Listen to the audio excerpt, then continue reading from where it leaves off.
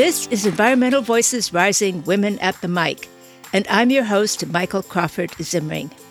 This is a podcast about climate action and solutions, not doom and gloom. We are not planning on Mars as our next destination, because right here on planet Earth, there is a lot to be done.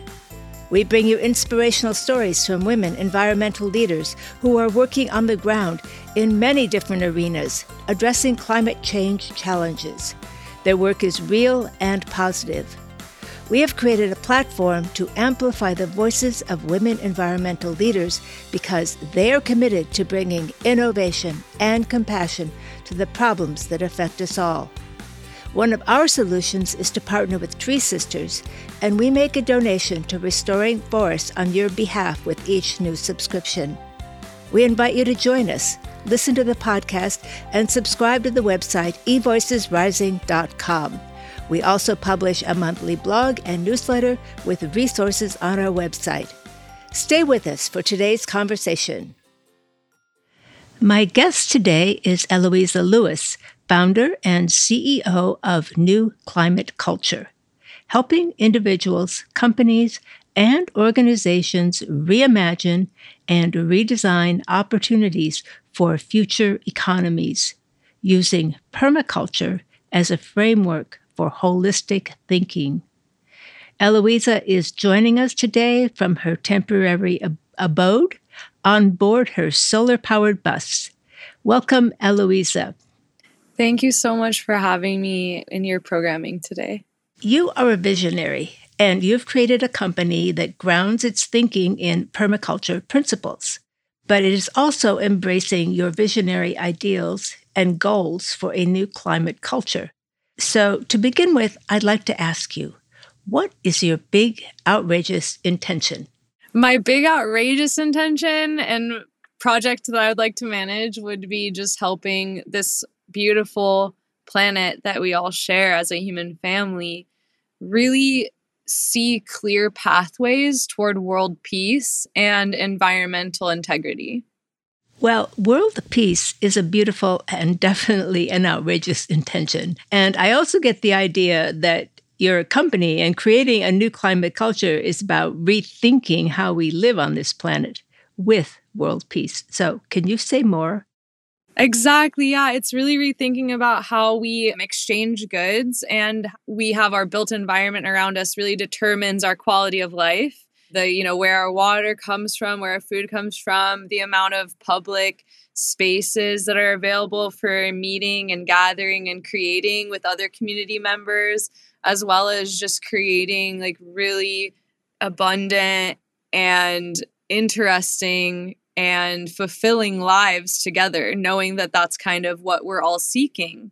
And once we can admit that and recognize that in ourselves and each other, that's how we can advance so much further into new potentials and possibilities of industry that have maybe not been seen before or have been lost.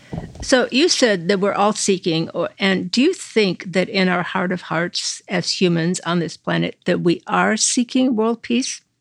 I think that certainly we are seeking inner peace. And I think that is a reflection of world peace because our inner peace is dependent on our environment. We're not able to have peaceful lives, restful sleep, and productive days if we're in an ecological war zone or a political war zone. And many people in the world, in fact, most of us, are caught up in one or both of those categories.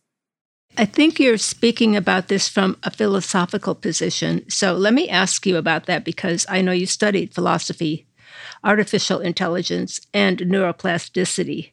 And then you made this interesting crossover to permaculture thinking and design, which is all about living in harmony and sustainability with all of nature. Can you tell us about that and how you saw those connections? Absolutely. So my training in philosophy, logic, and epistemology really prepared me to understand what the basis of a good argument is, or a valid argument. It helped me understand math, helped me understand logic that underlies all the systems that we're a part of.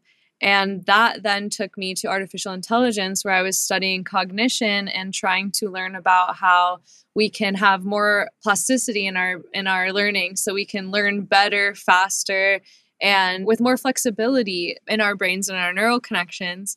Through that process, I was studying different minerals and foods that aid in neuroplasticity and the development of neuroplasticity. Also practices such as like learning new languages and playing an instrument can help, and just keeping the mind really regenerative. And once I started studying the regeneration of the mind, it was clear that the mind is not just the brain, the mind is the whole body. And then from there, it became clear that the body is dependent on the environment for its health as well. And so this regeneration wasn't really truly fully possible if the mind was just dependent on, like, kind of separate from the environment. If the mind is separate from the environment, then the full integrated regeneration we need for the most highest learning capacity, and also to combat things like Alzheimer's and degenerative diseases, are really dependent on the lifestyles we live, and therefore the built environment that we live in.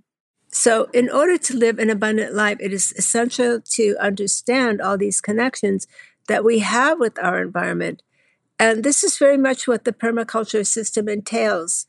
Tell us about permaculture, its system, and how you came to it.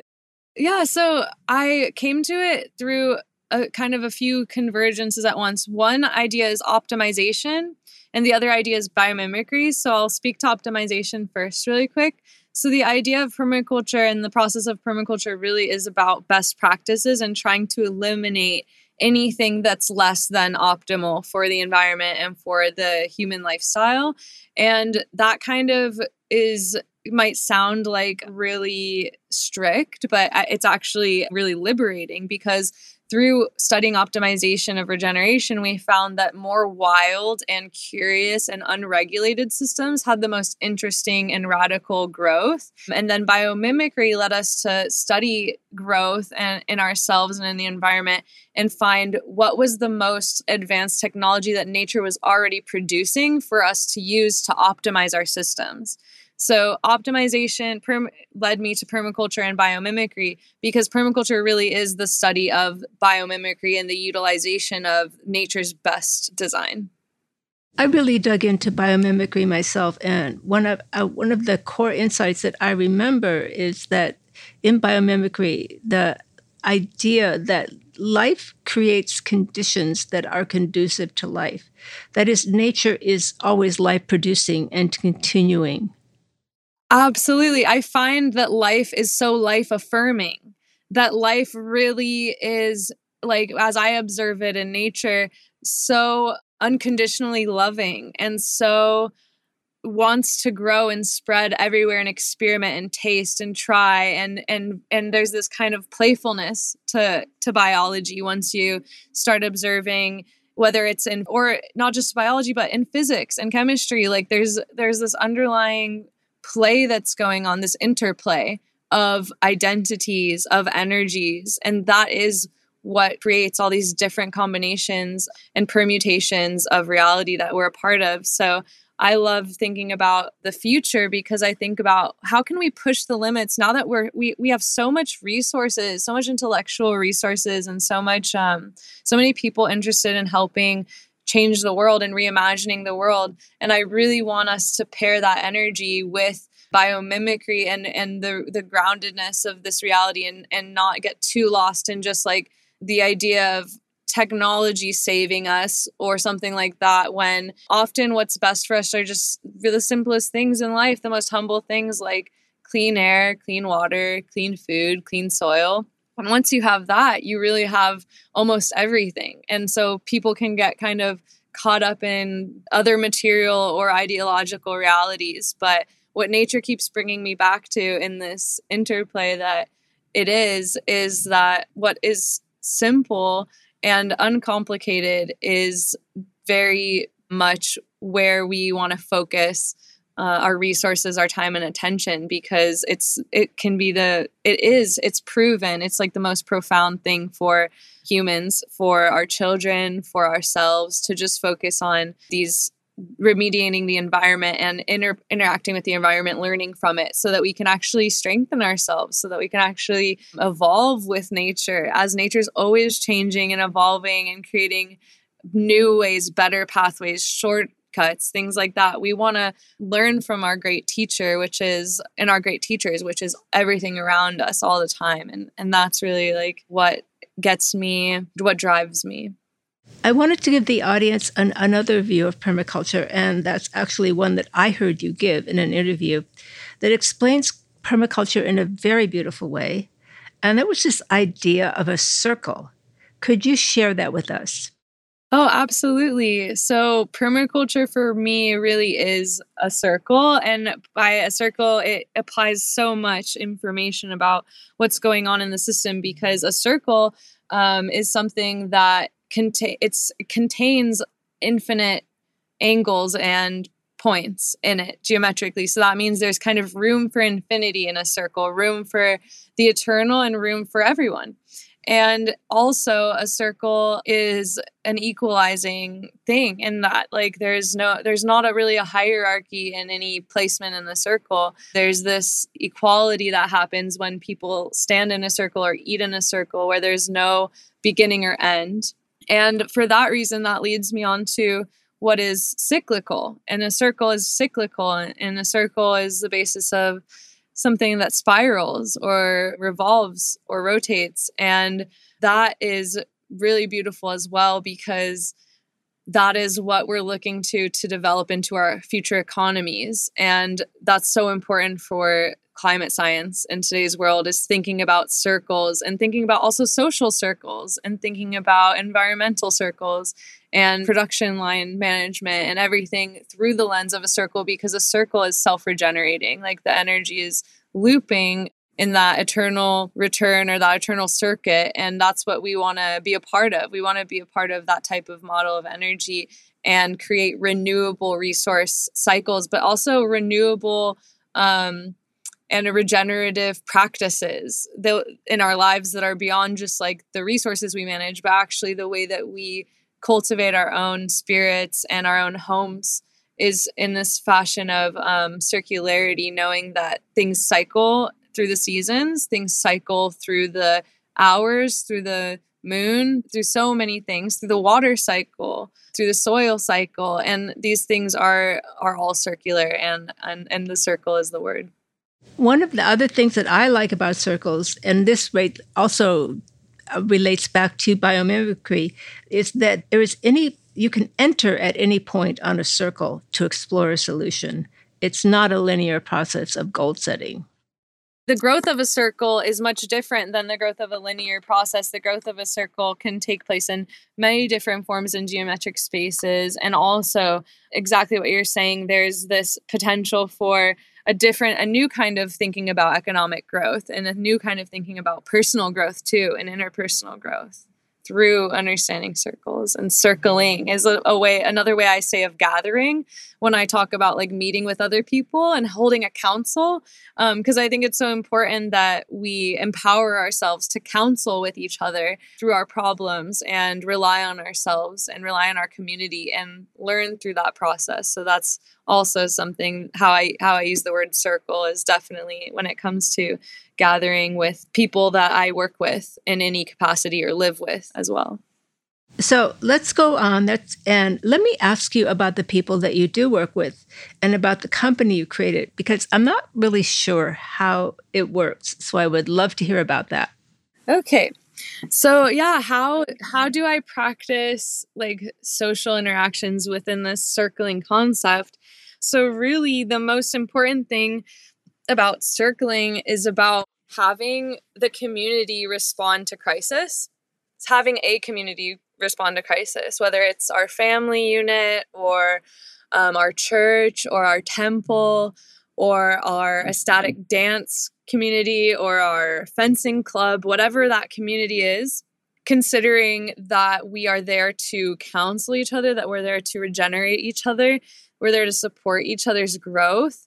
And through the practice of circling, I have this program that I've created over the years and that I use within my company, which is centered around open communication and really radical open communication, as well as just eliminating things like shame and name calling and distracting elements of communication that can be used to dominate other people or manipulate them through insecurities, things like that. We try and focus on needs-based communication and self-expression, and also understanding like what trauma is and how we cause trauma, and just making sure that everyone has like a really mutually respectful, mutually beneficial relationship as much as possible, and using that information to learn about ourselves, like seeing our own reflection through our interactions in the circle as we resolve conflicts together.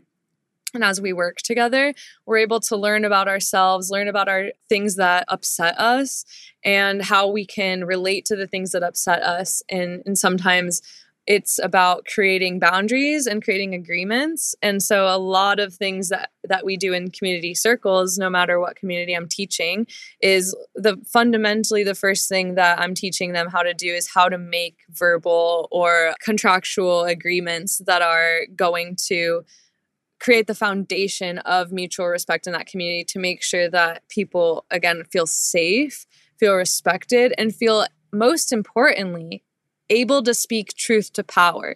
Because so much of my time, I find that people are really, truly afraid of saying what they think because they're afraid of being punished, or afraid of being judged, or afraid of being ostracized or exiled. Can I just ask you, a question? Are these the clients, the people that you work with, or you're part of your education? I'm just wondering, so these circles.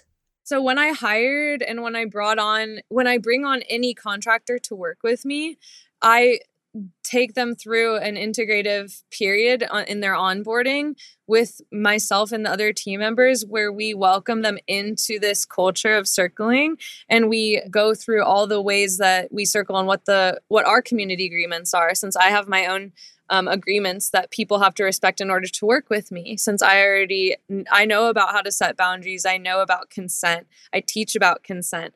So I have my own things when I'm starting a contract, like what does Elsa want to consent to? And then that allows my cohorts to reflect back at me what they would like to consent to, since we write our contracts together, and it's kind of a shared 50-50 project, so that everyone feels like they're equally expressed and invested in whatever we're doing, as well as really self-spoken. And so that I'm never really just like someone's boss or employer or their authority, because the people I work with, I see them as equals, and I want them to not be afraid to come to me when there's a problem, and not be afraid to tell me when I'm wrong. So one of the first things I tell people when I onboard them, before I ever start working with them, is that it's an absolute necessity that they're not afraid of me.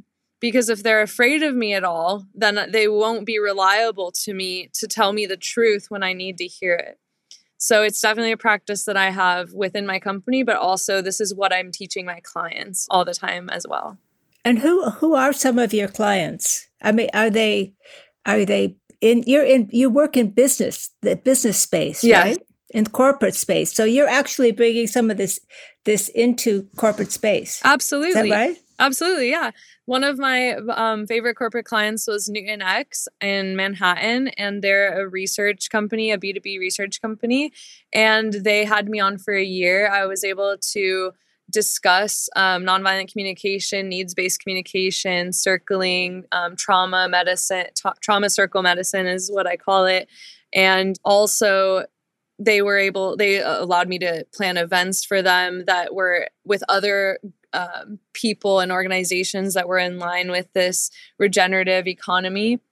And yeah, they were just magnificent. They were really great. They wanted me to start a climate club for them. So they were just really excited about the future, and their research focus. So they're totally about like evidence-based science and things like that. And that was wonderful.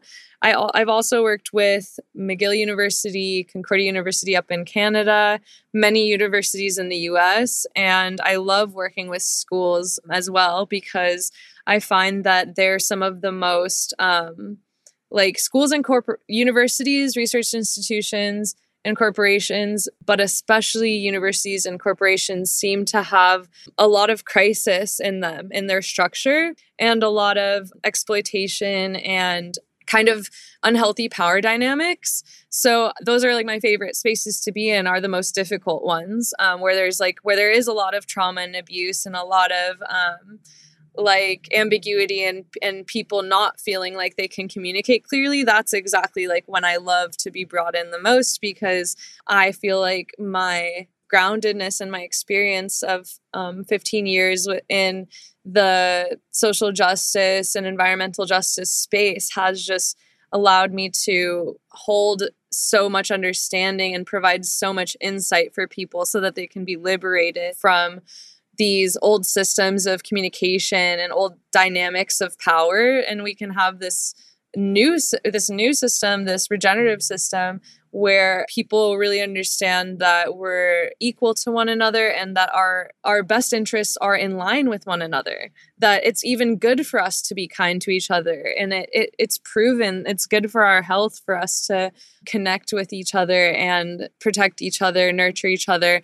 But of course, like within the bounds of consent, always within the bounds of consent, because it's when our consent is taken away from us, when we ask people to do something and then they immediately, do the opposite of that, or coerce us into what they want, or find a loophole that benefits them. These types of things can be really damaging to human trust. And when trust breaks down, that's when we find how that war tends to break out.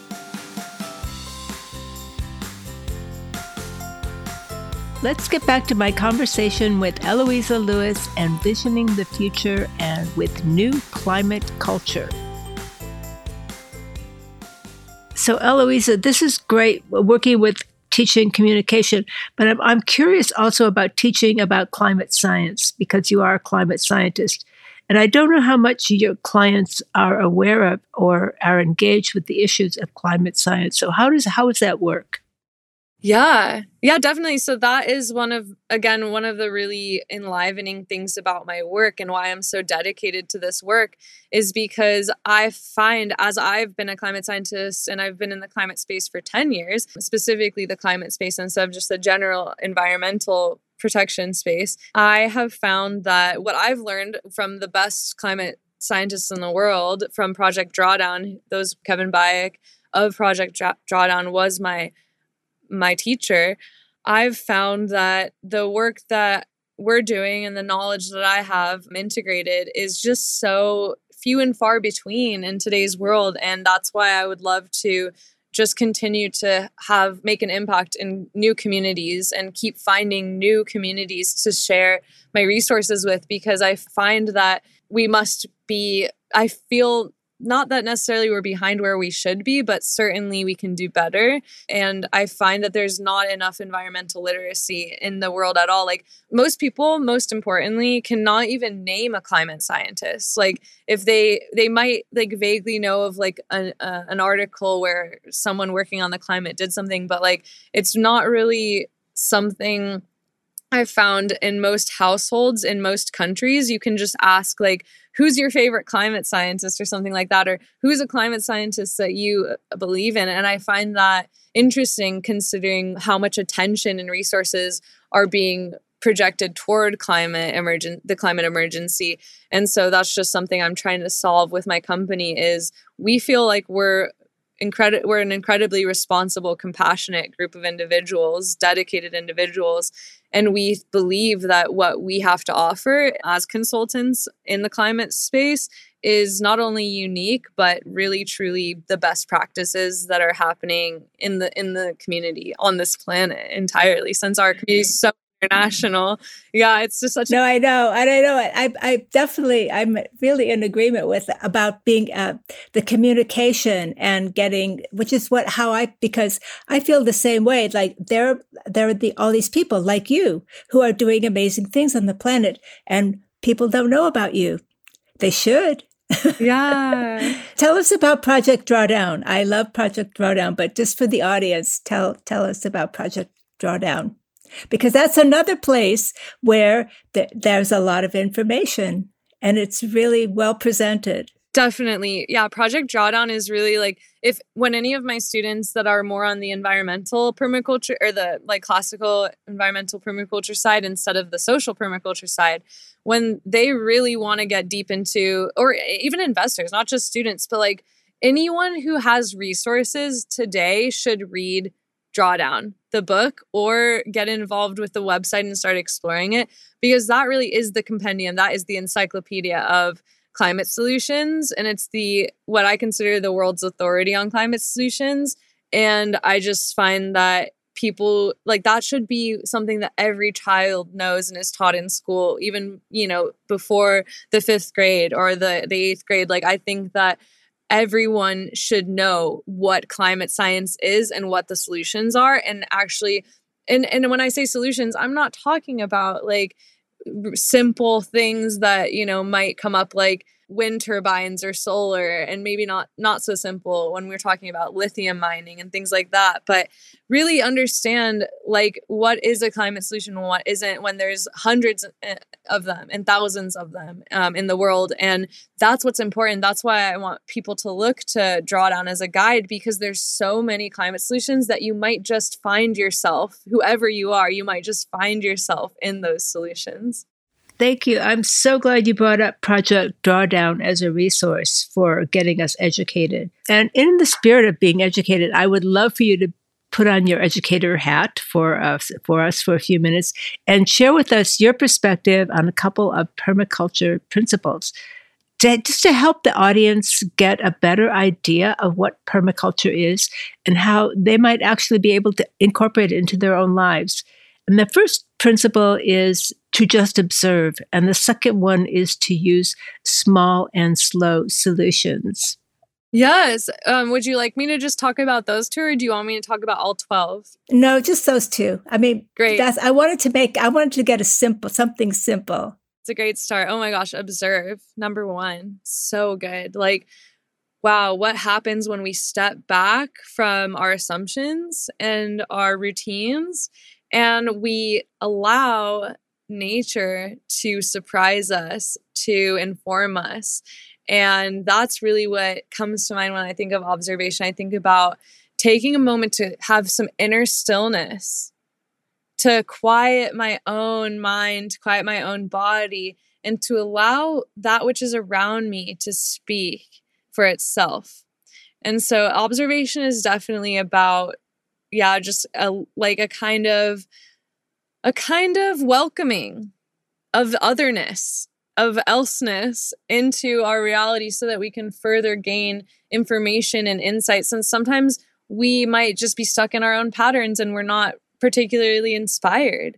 And so observation really is connected to creativity and inspiration for me, because again, we can return to the idea of biomimicry. We can see nature move elegantly and recycle itself and compost back into itself, feed itself.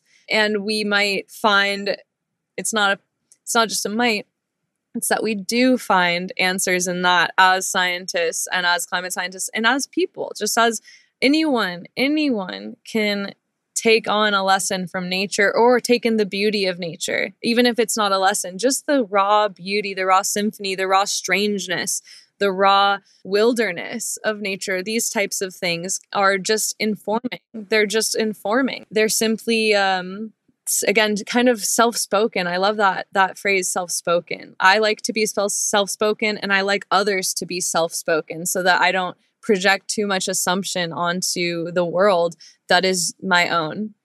And I think also I really like to acknowledge, because I don't think we give ourselves credit. If we take that moment to stop and breathe and observe, acknowledge that really is a benefit.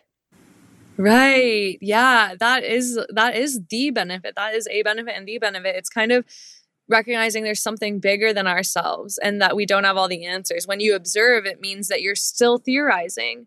When you observe, you're still open to new information, to progression, to change, because when you stop observing, that means that your attention is just not on it anymore. It's diverted. You're not observing, you're creating, you're speaking, you're the source of the material. But the observation is again, it's a more passive process. And passivity is really important in permaculture. We really like passivity because passivity sets up systems that require less human intervention, and they run more on their own energy. Oh, brilliant. I love that. Yeah. So let's go on to slow and small solutions. Oh my gosh. This is for people who are, looking for those small, slow solutions. Exactly. I feel that is totally so important because sometimes people want to solve a problem with a really grand gesture or pouring everything into one day or one event or a huge radical lifestyle change. And some people can, and sometimes that's okay. But for a lot of people, it's really uncomfortable to be in that kind of radical change all the time or kind of extravagance. And so for small and slow solutions, we find that everyone can have an impact in the climate when they slow down and ask themselves what solutions they can be a part of and what solutions relate to them and inspire them instead of like kind of who we have to be, who do we want to be. The slowness is great. I've been talking with my friends a lot about how we need to hurry up and slow down. So there's this kind of like urgency needed to our slowness because slowness is so important for so many reasons. It's helped regulate our nervous system when we think slowly, speak slowly, behave slowly. It helps maintain our a calm and steady breath and just a regulated calm nervous system. And then we're able to think clearer, make better decisions, find some relaxation and spontaneity in that slowness, and allow things to come to us in that slowness as well. And when it comes to the slowness, I think of a slow lifestyle as well. That's really important for permaculture and for this new climate culture that I'm consulting about in the climate smart regenerative economy, because part of what we want for people, we want to create economies that allow people to move more slowly. Like, what if we had 4-hour work days instead of 8? And what if we had more time to slow down with our families and have longer meals and indulge in just lengthening out and drawing out all the things that we love to do and making time for them? That is a solution. And integrating that with the climate that's relevant to the climate, because so much of our attention is being forced into these highly draining energy systems. Like even our technology just uses up a lot of energy. Once you start to go off the grid as a community or as an individual, I've learned that like how much energy it requires to charge my laptop and how much energy it requires to power my bus with my solar panels. And so, or how much water I use in a week. And those things are all really important considerations so that I can meet my own needs without government or corporate intervention, which can slow down too much or speed up too much, whatever process is going on. And I can have my own autonomy and I can really prioritize what's important to me. Maybe it's not as important for me to be on the computer for 8 hours a day when it requires so much electricity from my solar panels and my systems to maintain that. And so I'd rather be highly efficient in my work and work less, but create more time in my day then by kind of restricting my energy usage. And rationing my energy has allowed me to spend more time with my friends. And because I'm a total workaholic, so it's allowed me to unplug more literally and save energy and then not rely on the grid or not have to make the money to pay the bill for the electricity and stuff like that.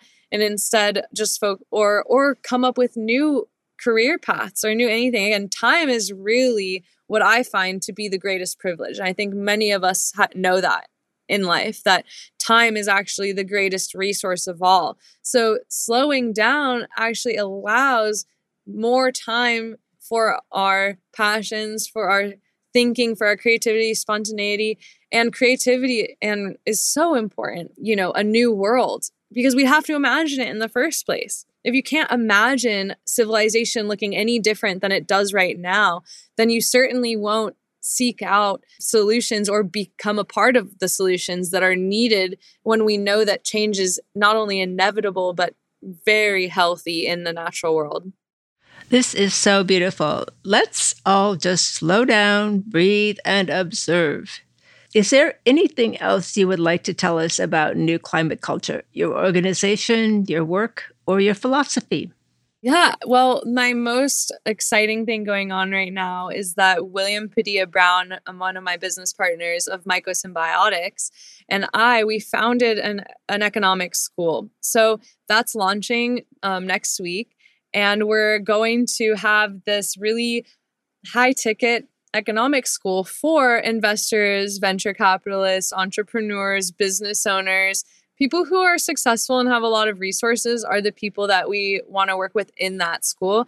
Of course, both William and I have spent years teaching for free, but we know that what we have to offer is something that is not being taught anywhere else in the world.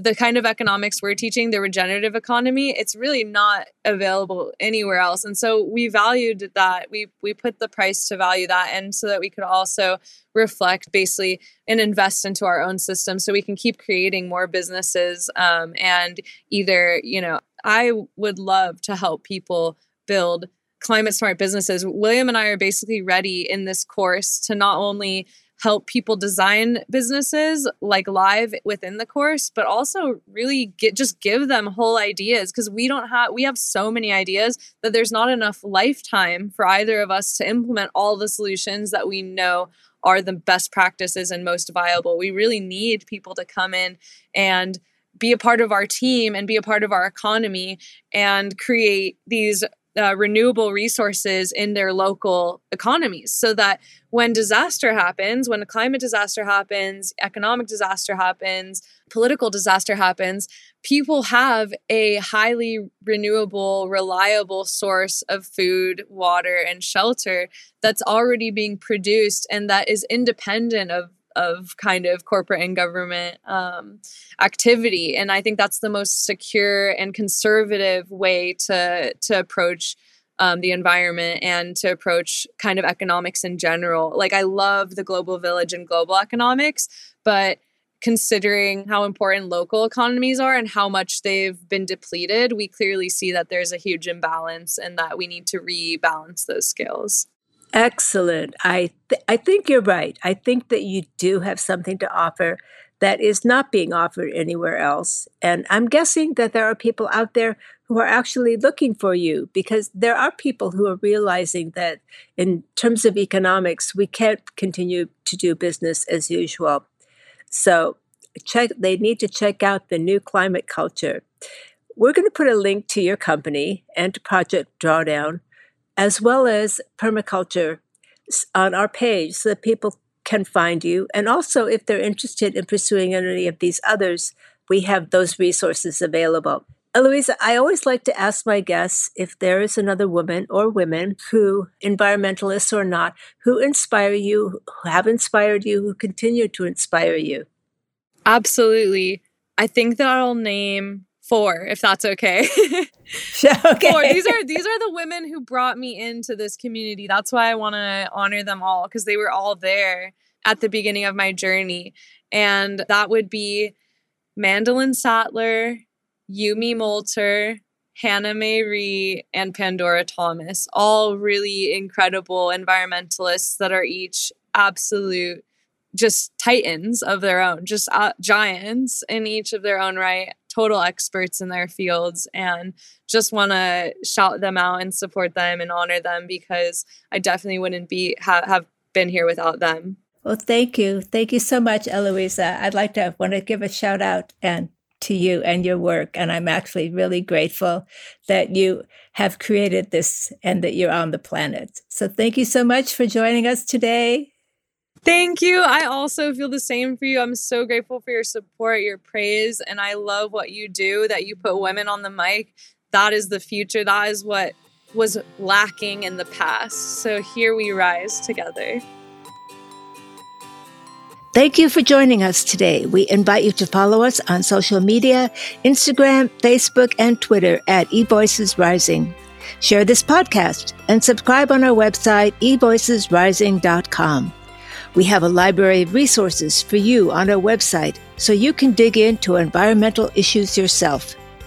Katharine Hayhoe, environmental scientist, says, just start by doing something, anything, and then talk about it. Talk about how it matters. You can connect the dots with friends and family and make a difference. Stay tuned for more episodes. Until next time.